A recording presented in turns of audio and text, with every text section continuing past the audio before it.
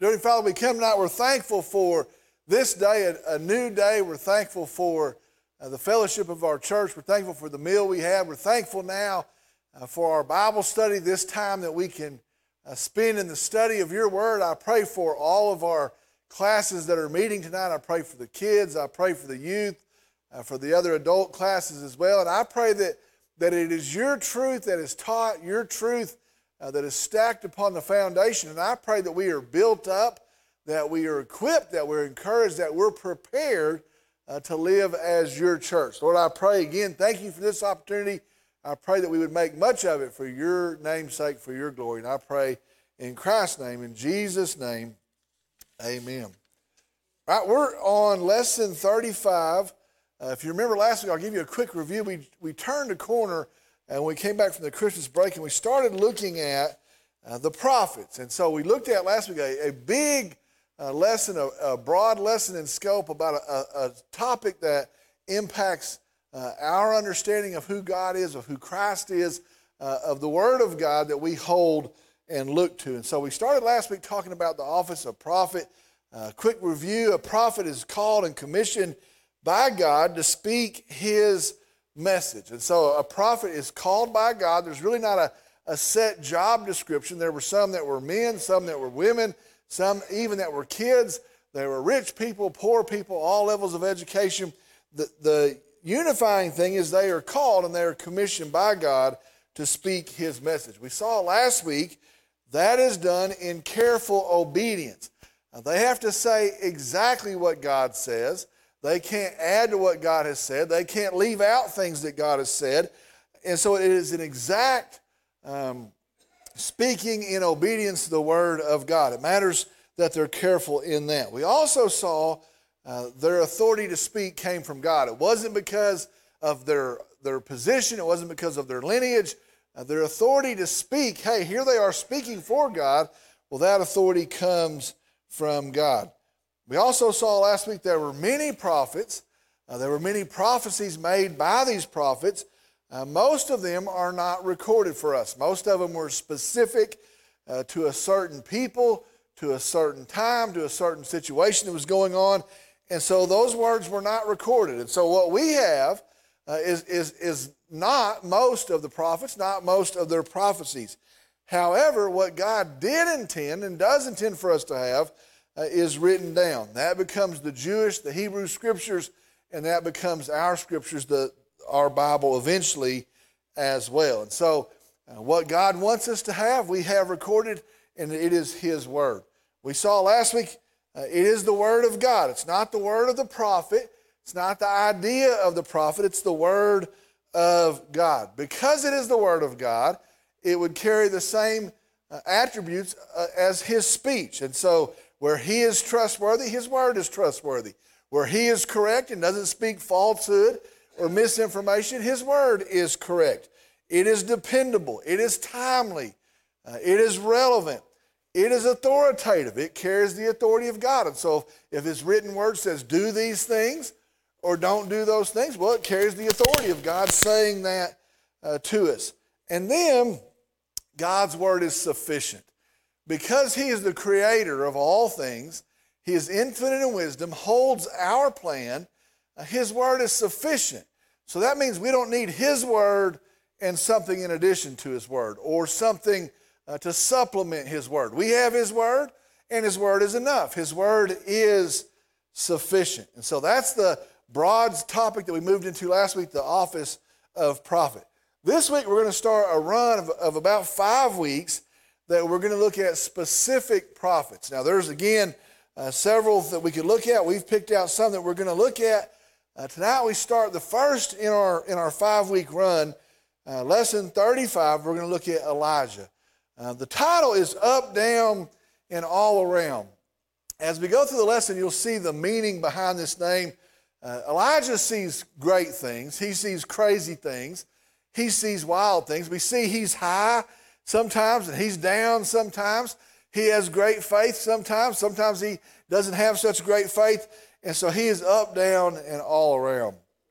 Our key verses, 1 Kings chapter 17, chapter 18, chapter 19. You can read those. That's not a long section of verses to read. There's much more we could see even about Elijah. We picked this section out for our Bible study tonight. So our key verses tonight, 1 Kings chapter 17, chapter 18, and chapter 19. You can read that. We're going to pull some select things out of those chapters. Our key point tonight is this: God is gracious and desires even the most ardent sinners to turn to Him. Now, I want you to think about this. The lesson is about a prophet. The lesson is about Elijah, and yet the focus is not about the events of the life of Elijah. It's actually the revelation of God. And so it's not about him, it's about what are we going to see through the account of Elijah about our God.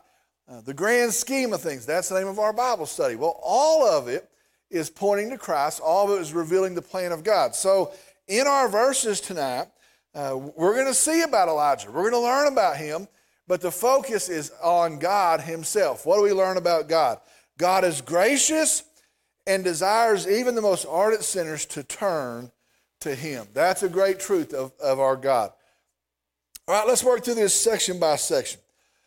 First section there on our worksheet tonight is an unimpressive start. An unimpressive start. Elijah is a man that we're going to see is used mightily of God. He has a great impact in calling Israel back to God, back to faithfulness to his word. And yet, it doesn't happen because he has a great lineage, because he has a great education, because he has a great past. It doesn't happen because of any of that. In fact, we're not told really the beginnings of Elijah. When you get to chapter 7, 1 Kings chapter 17, he really just shows up. Here's the account, it's going along, and then all of a sudden here's the prophet Elijah. We're not told who his family is. We're not told what his religious practice was, what his education was. His only description is he is a Tishbite from the region of Gilead. And so we're not sure of his training. We're not sure of his family lineage. We're not sure of his reputation. We're not sure of his preparation. What did God do to prepare him for this? All we know, he is a Tishbite from the region of Gilead.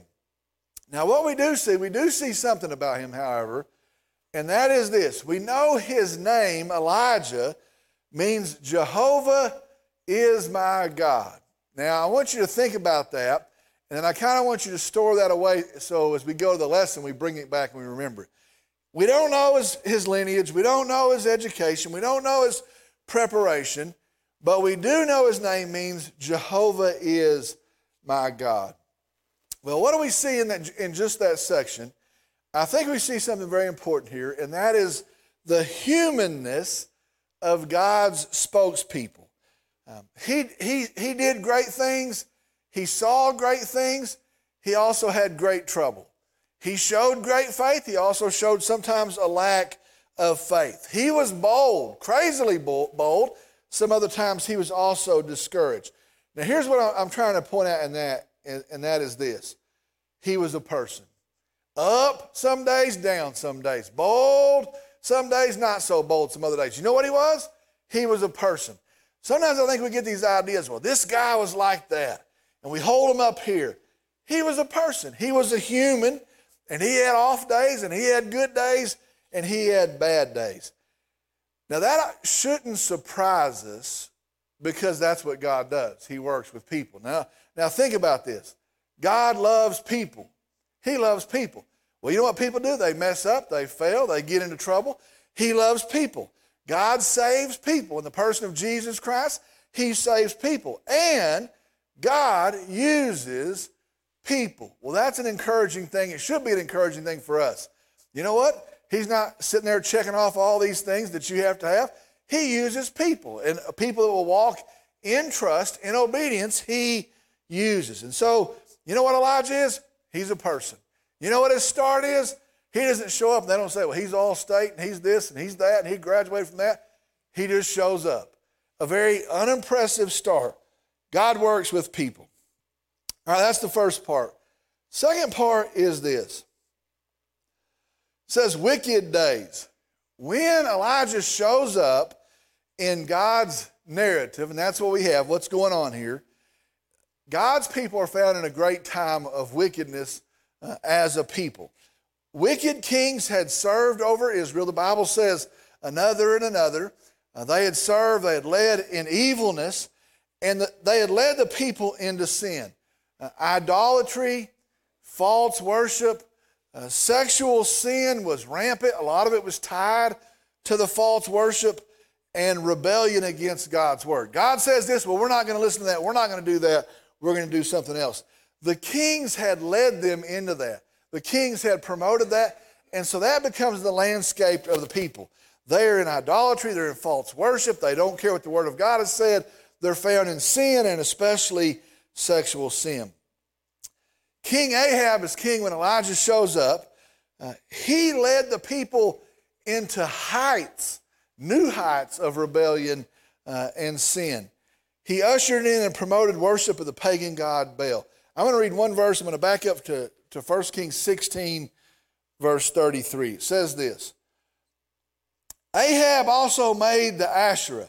The preceding verses says he built an altar for Baal. Verse 33 says he also made the Asherah. Thus Ahab did more to provoke the Lord God of Israel than all the kings of Israel who were before him. Listen to that description. Thus Ahab did more to provoke the Lord God of Israel than all the kings of Israel who were before him. Now, what a description that is. He provoked God. He led people to be in such a rebellion against God that it says all the previous kings, this guy takes the cake, and he causes God to be angered and to be provoked at him. All right, so it's a time of wickedness. Here comes Elijah. He has no impressive start. He shows up, and it's a great time of wickedness. All right, let's continue in the story. God's care. God's care. I'm going to read 1 Kings chapter 17, and I'm going to read a pretty good chunk of scripture. I'm going to read the first 16 verses. Now it says this: Now Elijah the Tishbite, who was one of the settlers of Gilead, said to Ahab, As the Lord the God of Israel lives, before whom I stand, there shall neither be dew nor rain these years, except by my word. So he shows up and he says, it's not going to rain. The word of the Lord came to him, saying, Go away from here and turn eastward and hide yourself at the brook of Cherith, which is east of the Jordan. Elisha the Tishbite shows up. He says, it's not going to rain. And then he leaves. God directs him where to go. It shall be that you shall drink of the brook, and I have commanded the ravens to provide for you there. So he went and did according to the word of the Lord, and he went and lived by the brook of Cherith, which is east of the Jordan. The ravens brought him bread and meat in the morning, and bread and meat in the evening, and he would drink from that brook. It happened after a while that the brook dried up because there was no rain in the land. So he delivers the message. God directs him where to go. He goes. There's no rain. There's a famine in the land. He would starve to death except for God's careful care. You know what? The ravens bring him breakfast and the ravens bring him supper. He drinks from the brook. After some time, the brook dries up. All right, verse 8. Then the word of the Lord came to him, saying, Arise, go to Zarephath, which belongs to Sidon, and stay there. Behold, I have commanded a widow there to provide for you. So he arose and went to Zarephath. And he came to the gate of the city, and behold, a widow was there gathering sticks. And he called to her, said, Please give me a little water in a jar, that I may drink. As she was going to get it, he called to her and said, Please bring me a piece of bread in your hand. But she said, As the Lord your God lives, I have no bread, only a handful of flour in the bowl, and a little oil in the jar. And behold, I am gathering a few sticks, that I may go in and prepare for me and my son, so that we may eat it and die. He comes to the gate. There's this widow lady out there. He says, I would like something to drink. Then he says, while you're here, I would like something to eat, some bread. And she says, we don't have any bread. We have some flour, a little bit. We have a little bit of oil. I'm collecting these sticks. I'm going to cook this bread and we're going to eat it and die. They're literally starving to death. This is all we have left. We're going to eat it and die. Then Elijah said to her, do not fear. Go, do as you have said, but make me a little bread cake from it first and bring it out to me. And afterwards you may make one for yourself and for your son. Now I read that 13th verse and I think, well, that's what God said. She should listen. How absurd. She goes to the city gate. There's a guy she's never seen. She doesn't know who he is, doesn't know if she can trust him. There is a drought and they are starving to death. And he says, give me your bread. Well, I don't know if I'm going to give you the bread. That doesn't make any sense. Well, if you give me my bread, then you can have yours next. She knows how much is in the jar. There's not enough in there for anybody to have anything next. Verse 14, for thus says the Lord, the God of Israel, the bowl of flour shall not be exhausted, nor shall the jar of oil be empty until the day of the Lord sends rain on the face of the earth. So she went and did according to the word of Elijah, and she and her husband ate for many, she and her household ate for many days. Look at that. And she and her household ate for many days. The bowl of flour were not exhausted, nor the jar of oil become empty, according to the word of the Lord, which he had spoke through Elijah. All right, now I want you to see this. Elijah is faithful. He says, go deliver the message. He does. God provides ravens that bring food. When that runs out, he sends this widow lady and provides for all of them. Be sure and understand, this is crazy. This is radical. That's not normal. A jar that doesn't go empty, that's not normal. Ravens that bring you your food, that's not normal. That is a supernatural thing. Here's the truth, and I think the significance that we need to get out of this verse. When Elijah walked in obedience, God provided for him. God took care of him. Here's what we take out of that. God cares for those that are walking in obedience. And so when he says, here's what I have for you to do, and you take it up in obedience, in crazy ways, God provides for them. I don't think that's hard for us to carry into our day, this day as well. In the New Testament, therefore my God shall supply all of your needs according to his riches and glory. And so if we submit to his will, we walk in obedience, God is careful to care for, to provide for those that are on his mission. That ought to give us boldness. That ought to give us confidence. If we'll be on his mission, if we'll walk in obedience, he's careful to provide for those walking in obedience.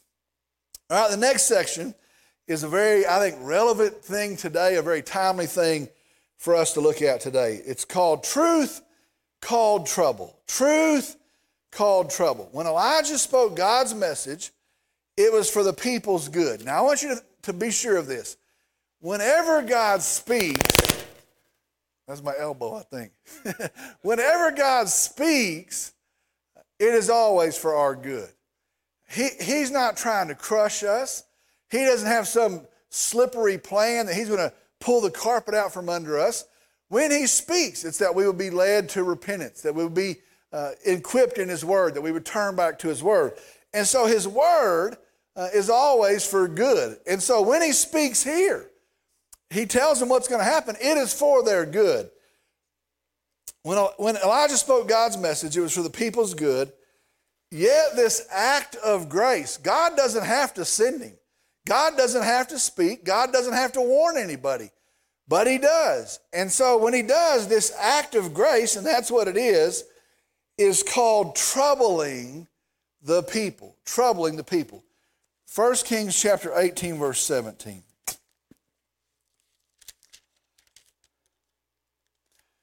When Ahab saw Elijah, Ahab said to you, is this you, you troubler of Israel?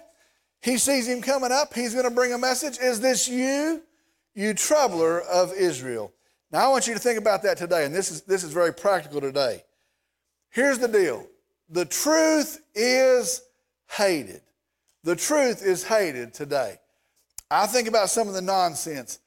We have politicians, we have medical experts making decisions on the belief that there's more than two genders. Male and female, God created is what the Bible said. We have people making laws on an assumption there's more than two genders. There's medical people making proclamations on an assumption that there's more than two genders. Well, you show up and say there's two genders. That's hated. That's politically incorrect. That's intolerant. Go down the line. The definition of marriage. How we should live as followers of Jesus Christ. God has spoken. Truth is hated. Conviction is avoided, which means conviction is a good thing. God says that's not going to work. A better way to live is this. This doesn't line up. Conviction's a good thing. Well, today, conviction's avoided. We don't want to upset anybody. We don't want to offend anybody. Conviction is avoided. Sin is overlooked. We act like we can't see it. Evilness is promoted. We actually promote. Our culture promotes evilness, and perversion is accepted. And that is the day we're living in. And to say anything different, it is unloving, it's intolerant, it's hateful. Folks will say, you're just a judgmental hate monger, and you're so narrow-minded. It's the same way for Elijah. He shows up, and instead of Ahab saying, good, you have a word from God. Good, you have the correction of God. Hey, thank you for bringing a warning from God. He says, oh, there's Elijah, the troubler, the troublemaker of Israel. It is the same thing today. Truth is called trouble. Next section, and this is just as relevant for us today as well. Not deciding is deciding. Not deciding is deciding. In an earlier description, we go through the kings and then we go through the list of prophets. In an earlier description of both the kings of Judah, the southern kingdom, and Israel, the northern kingdom, when it talks about the kings that were evil, it says this: their hearts were not wholly devoted to the Lord. That's not a good thing. That's a sin. We would say, well, they're partially committed to the Lord. That's good. This is called a sin. They're an evil king because their hearts are not wholly, totally given to the Lord. Here's what they were trying to do. I'm the king of God's people. We want the blessing of God, but we're not going to live according to the word of God.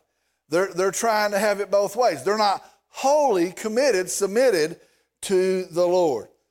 Well, that brings out a great truth for us today as well. There is no partial devotion to God. Hear that again. There is no partial devotion to God. You're either devoted to God or you're not devoted to God. You can't be a little bit devoted to God. That's what we see here. 1 Kings 18:21. Elijah came near, there's the old troubler. Elijah came near to all the people and said, how long will you hesitate between two opinions? If the Lord is God, follow him. But if Baal, follow him. But the people did not answer him a word. Now I want you to listen to that verse again. Elijah came near to all the people and said, how long will you hesitate between two opinions? If the Lord is God, follow him. But if Baal, follow him. But the people were quiet. The people did not answer him a word. The word for hesitate. How long will you hesitate between two opinions?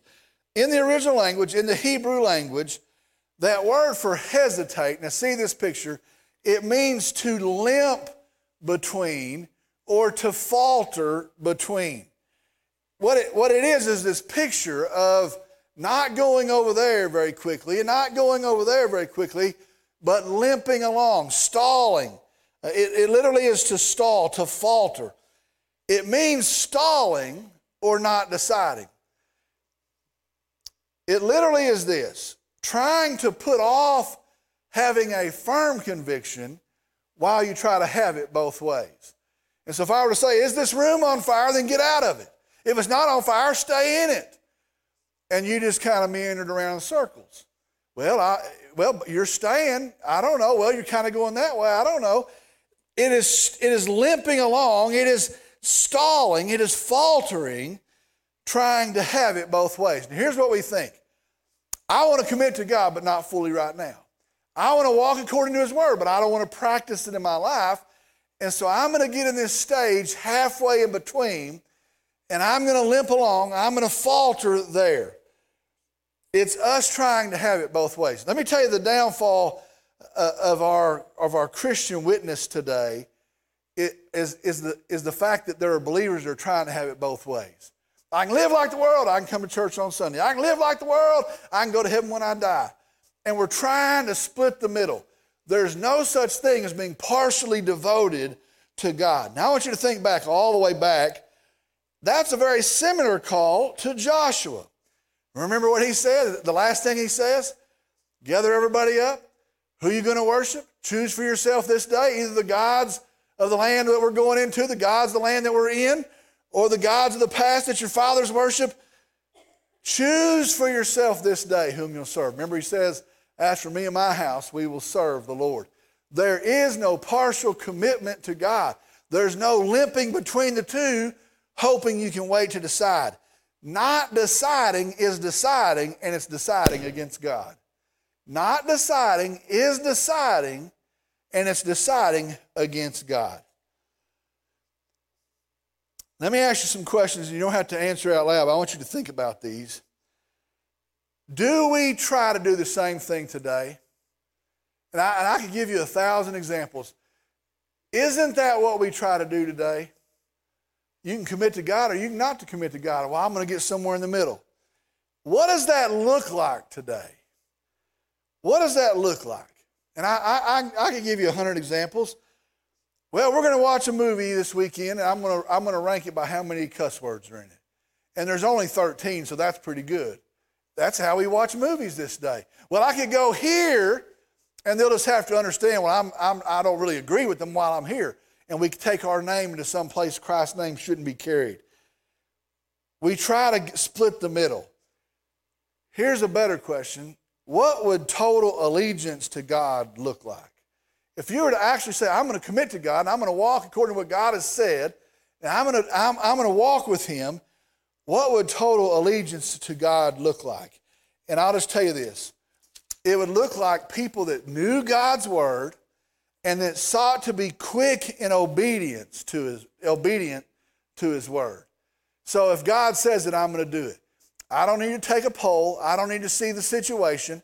I don't need to weigh it out. If God says this is what a marriage is, this is how we operate in marriage. If God says this is how you handle your finances, this is how we're going to handle our finances. If God says this is what you do, how you operate in a church, this is how we're going to operate in the church.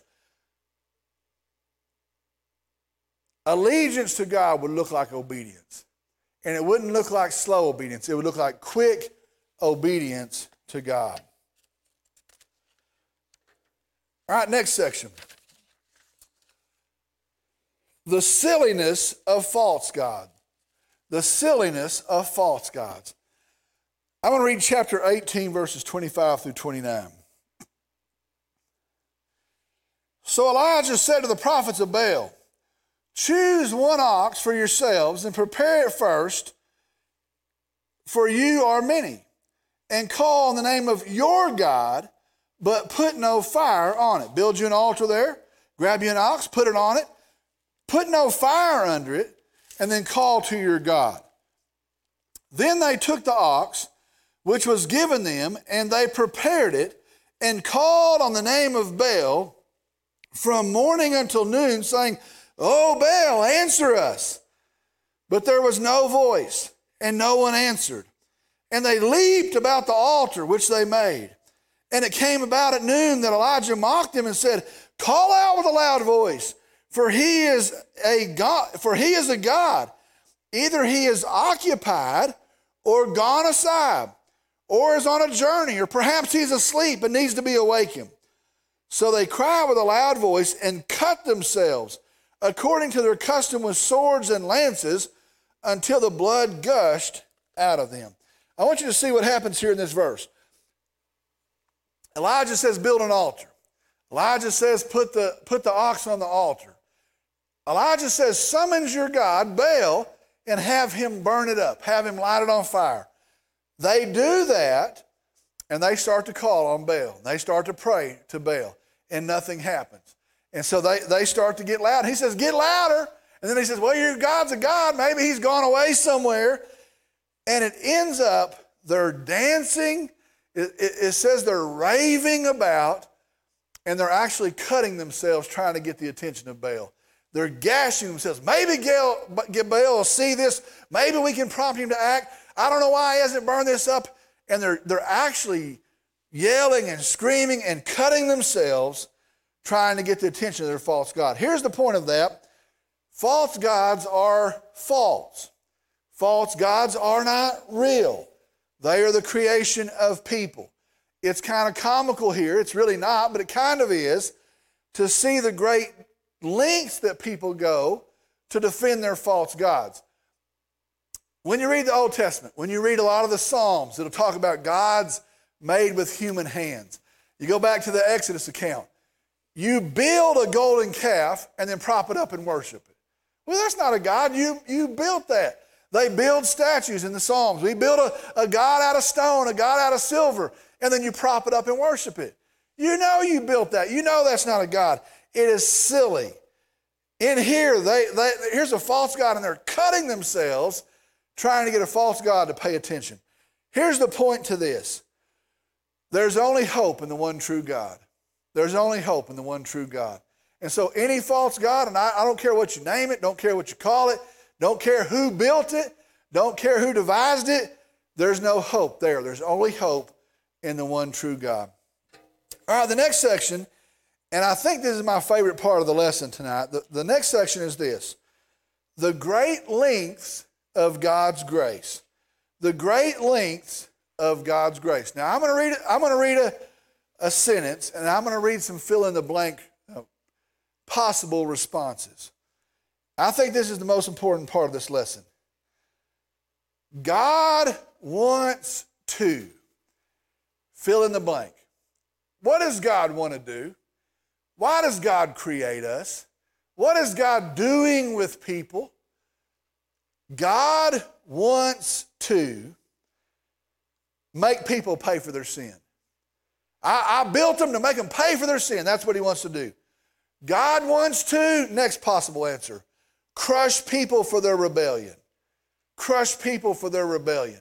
He wants to crush people. He wants to do it. That's why he built them. I want to find people rebelling against me, and I want to crush them. Here's another one. Show his power by judging people harshly. God wants to show his power by judging people harshly. We went through a study about a month or two ago on Reformed theology, Calvinism. They actually think God has to do this to show he's powerful. He has to punish sin, and that's how he's going to show he's powerful. So he built you, and he doesn't give you the opportunity to be saved, and he's going to crush you, and it's going to show how powerful he is. Is that what God does? I want to create you and crush you to show how powerful I am. Here's another potential answer. God wants to defend his righteousness by showcasing people's unrighteousness, which means he built you to sin so he can show how he doesn't sin. That's why he built people. That's his whole mission. He wants to show your sinfulness, to show your unrighteousness, to show how righteous he is. Those are possible answers. Here's the last one. Or, what does God want? Here's what he wants. To have people see their sin, understand his love, and respond in repentance, allowing a relationship with him. Friends, that's what he's doing. That's what he's done. That is his plan. That is his mission. He doesn't create us that he could stomp on us. He doesn't create us to make a point how good he is. He wants people to see their sin. He wants people to repent of their sin, to see his love, to turn to him, and have a relationship with him. That's what God wants. Well, let me show you this in this account. God's call in this account was always to repent. When he sends the drought, you know what the drought was supposed to do? It was to choke them out and let them die. Nope. The drought was that they would repent. It's not raining. We're suffering. Repent. The goal of that was to repent. The great demonstration with the prophets of Baal, he makes this point. He makes this big demonstration. Well, the point there is to show how dumb they are. No. The point there is that they would see the true God, that they would turn to him, that they would repent. Chapter 18, verse 39. When all the people saw it, they fell on their faces and they said, "The Lord, he is God. The Lord, he is God." The whole point of the thing wasn't to destroy, it wasn't to crush, it wasn't to show who he is. He is who he is. The whole point is that they would turn in repentance and be saved. Here's what I'm trying to say to that. What's revealed in this account is that God is kind, that he's gracious to sinners, that he saves sinners. Yes, he upholds justice. Yes, he judges sin. Yes, he doesn't bend on sin, but the whole thing shows that God is redemptive in nature. He goes to great lengths. This whole account is him going to great lengths to show us mercy and love and grace. All right, think about that for a second. If he wanted to crush the prophets of Baal, he didn't need this to do that. He could have just crushed them. If he wanted to crush a sinful nation, he didn't need this to do it. He could have crushed them. His mission is that they would repent and come back. His mission is always to show his love, his grace, his kindness, that they would repent and come back. Think about that for a second. That is who our God is. That is what our gospel is. You know what? We're sinners, but Christ doesn't come to crush us. He comes to seek and to save that which is lost, to offer a way for sinners, a remedy for sinners, to show God's great love. That is our gospel. That's who God is. Now think about this. All the way back to this account with Elisha is showing God is kind and gracious and seeks to redeem, save his people. That is the point of the lesson. My favorite part. All right, the last of the lesson is something weird, but it's worth talking about. The last of the lesson, keep your head up. Keep your head up. Now, if you read that account or if you're familiar with that account, you know this. The prophets of Baal are defeated. The false prophets are stamped out. Elijah's offering is burned up, and even the wood and even the water under the wood. It's all burned up. The prophets of Baal have been defeated. The people see the emptiness of false religion. It is a great day. It is a great victory. It says a great revival happens in the nation. The Lord is God. They turn back to God. A great revival takes place. It is a great time except for one thing. Elijah is missing it. And when you read the account, here's what happens. Great day, great victory. It's awesome. Queen Jezebel, wicked, vile, jealous. She hears about it and she says, we got to kill Elijah. Well, you know, they've always been trying to kill Elijah. They can't stand him. It's nothing different, but she says, we got to kill him. Put the word out. We're going to kill him. And she's been killing the prophets. And so he hears of it. And for some crazy thing, he forgets what he just saw. He forgets what he knows. He forgets what he has learned and seen. And he takes off. And I'm going to get killed. I'm the only one left. This isn't ever going to work out. And he takes off. He runs to a distant land. When you find him in Scripture, he is depressed. He is discouraged. He is distraught. He is defeated. He's under a tree. He just saw the greatest thing that's ever happened up to that point. He's seen the prophets of Baal displayed as false. And here he is under a tree. And he's actually saying, I wish I had never been born. I wish I was dead. I wish I wasn't alive. Wish I never what. He's suicidal. Now at that point I start to go, what in the heck's wrong with that guy? How does he not remember what just happened? Except here's a big reality. Did you know, and some of you may know this, did you know a lot of times the bottom is not that far from the top? And you can be seeing great things, the next day you can be discouraged. You can see God do great things, the next day you can be discouraged. And sometimes it's not as far as even a day. And you can say, I can't believe God did this, and he's awesome, and he's great. And the next day you can say, I wish I'd never been born. I don't know how we're ever going to get out of this. You know why that is? It goes back to the starting point. Because we're people. People get discouraged. People become burdened. People have issues. Here's the answer for us tonight. You know what? This happens. It happens to people. We don't understand what God's doing. I don't understand God's timing. We don't like it this way. We get discouraged. Here's the answer. Elijah's answer was to remember his name. Remember I said, remember that? Jehovah is his God. Elijah needed to remember Jehovah is his God. Because Jehovah is his God, he can have hope, he can have peace, and he can have joy. Now, let me tell you, here's the practical ending to our lesson tonight. There are some ways that we can avoid the same result that Elijah had. We get discouraged. We get downtrodden. We can't understand. Let me tell you some ways that you can avoid that. And it's the same answer he had, but here's some practical ways that you can avoid that. First thing this, to avoid the downs, to avoid the discouragement, to avoid the crushing and the crashing of despair, here's what we do. First thing is this, we need to remember what God has done. You need to remember what God has done. I need to remember what God has done. Here's how we do that. The main way is we have to go to God's Word. We have to spend time in God's Word.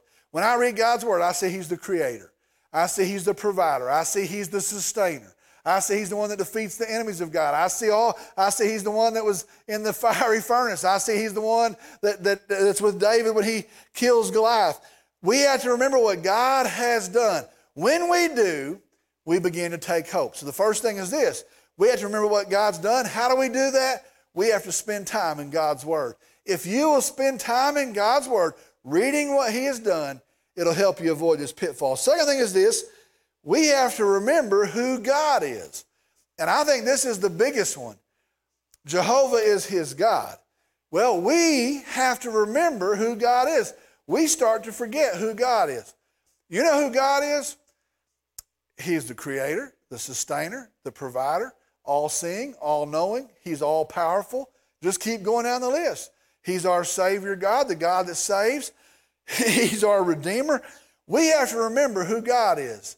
And as we remember who God is, what have I to fear? What have I to dread? Why am I upset? Why am I so off-kilter? Jehovah is my God. He's infinite in wisdom. He's perfect in righteousness. He is good. He is great. We have to remember who God is. All right, here's how that happens. Time spent in God's Word. Time spent in God's Word. You have to read who God is to remember who He is. So you know what? We have to remember what He's done. That's time spent in God's Word. We have to remember who He is. That's time spent in God's Word. Third thing is this. We have to remember what God has promised. We have to remember what God has promised. Here's what He's promised. Never leave us, never forsake us. He's coming again in glory and might. There's going to be, 1 Thessalonians chapter 4, He's going to bring those that have died with Him, in Him, with Him. We're going to be reunited with Him in the air. We can just keep going down the list. These are the things that He's promised. There's going to be a new heaven and a new earth. The former things will have passed away. All these things He's promised. So we have to remember what He's promised. Do you know how you remember what He's promised? Time spent in God's Word. We have to remember who He is. Time spent in God's Word. We have to remember what He's done. Time spent in God's Word. We have to remember what He's promised. Time spent in God's Word. Isn't it interesting now we have the words of a prophet recorded in the written Scripture. This is why we have the written Word. To know God, to know who He is, to remember what He's done, to remember what He's promised. We go to the Word of God.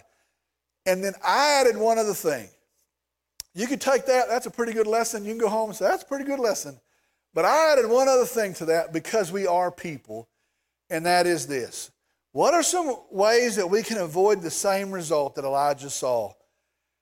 I think it is to surround ourselves with people that have the hope that we have. And I have come to believe this more than any time in my life. You need to be around people that know Christ, that know the hope of Christ, that know the word of Christ.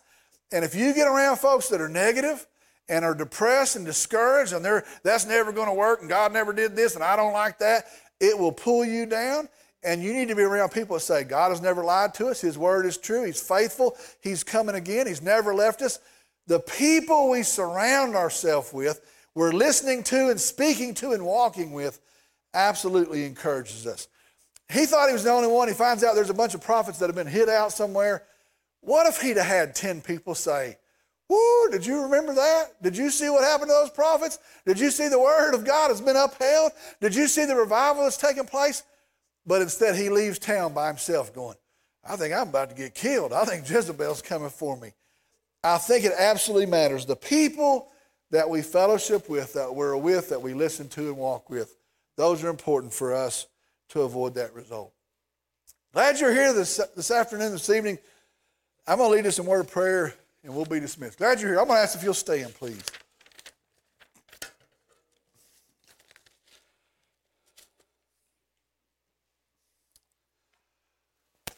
Let's pray. Dear Father, we come. We're thankful for you. We praise you, Lord. We worship you. I'm thankful for your word that leads us, that grows us, that calls us to know you more deeply.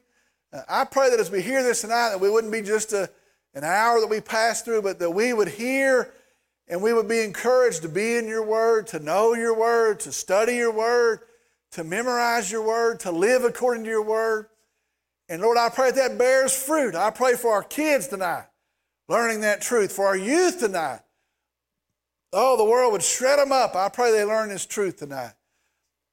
And then, Lord, I pray that the truth that we're better together encourages us tonight. I pray that we be people that speak of you and your faithfulness and your dependability and your trustworthiness and your love and your grace. And I pray that we would encourage each other in that. I pray for those that are in this room listening, those in other classes, those that are listening on the internet and other ways tonight as well. I pray that we have grown tonight, that you've been known, that you've been glorified. And I pray in Jesus' name, amen.